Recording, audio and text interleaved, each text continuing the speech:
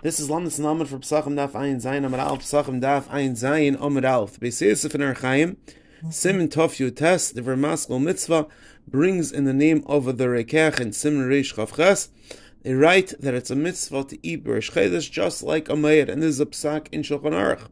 Archaim Siman Tov Yutes If Aleph, that it's a mitzvah to be harbais. It's a mitzvah laharbais sudas reish chodesh. The Mishnah Berurah writes in Sivkon Beis and Mim of Achreinim that medaktikim they're noyig that when Reish Chodesh falls out during the week, they make one meichel more than the rest of the days that cover Reish Chodesh, and when it falls on Shabbos, you make one meichel on top of what you normally have for a Reish Chodesh.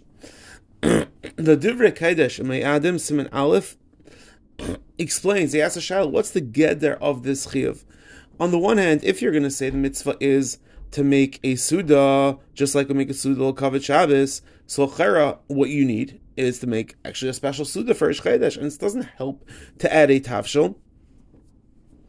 Rather, zok the Divrei Kodesh, the geder hadavar is that it's not pshat. They said that on the day of Reish Chodesh you have to make a suda.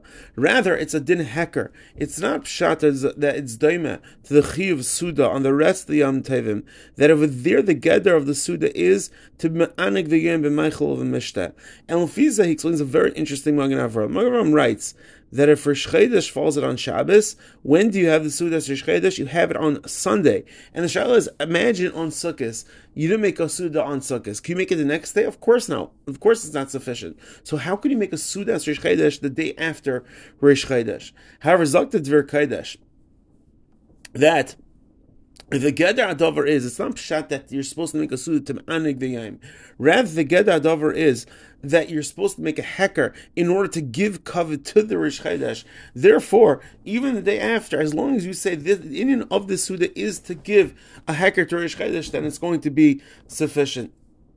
So just to review very quickly, Shulchan Aruch and Mishnah Berurah bring the inyan of the Mahar B'Suda. Mishnah Berurah says that all you need to do is to add one special tafshil. The Divrei Kodesh explains the Geder Davar is it's midin heker, not midin heker. Rather, it's din heker to give kavod to Reish Chodesh. Everyone have an amazing day.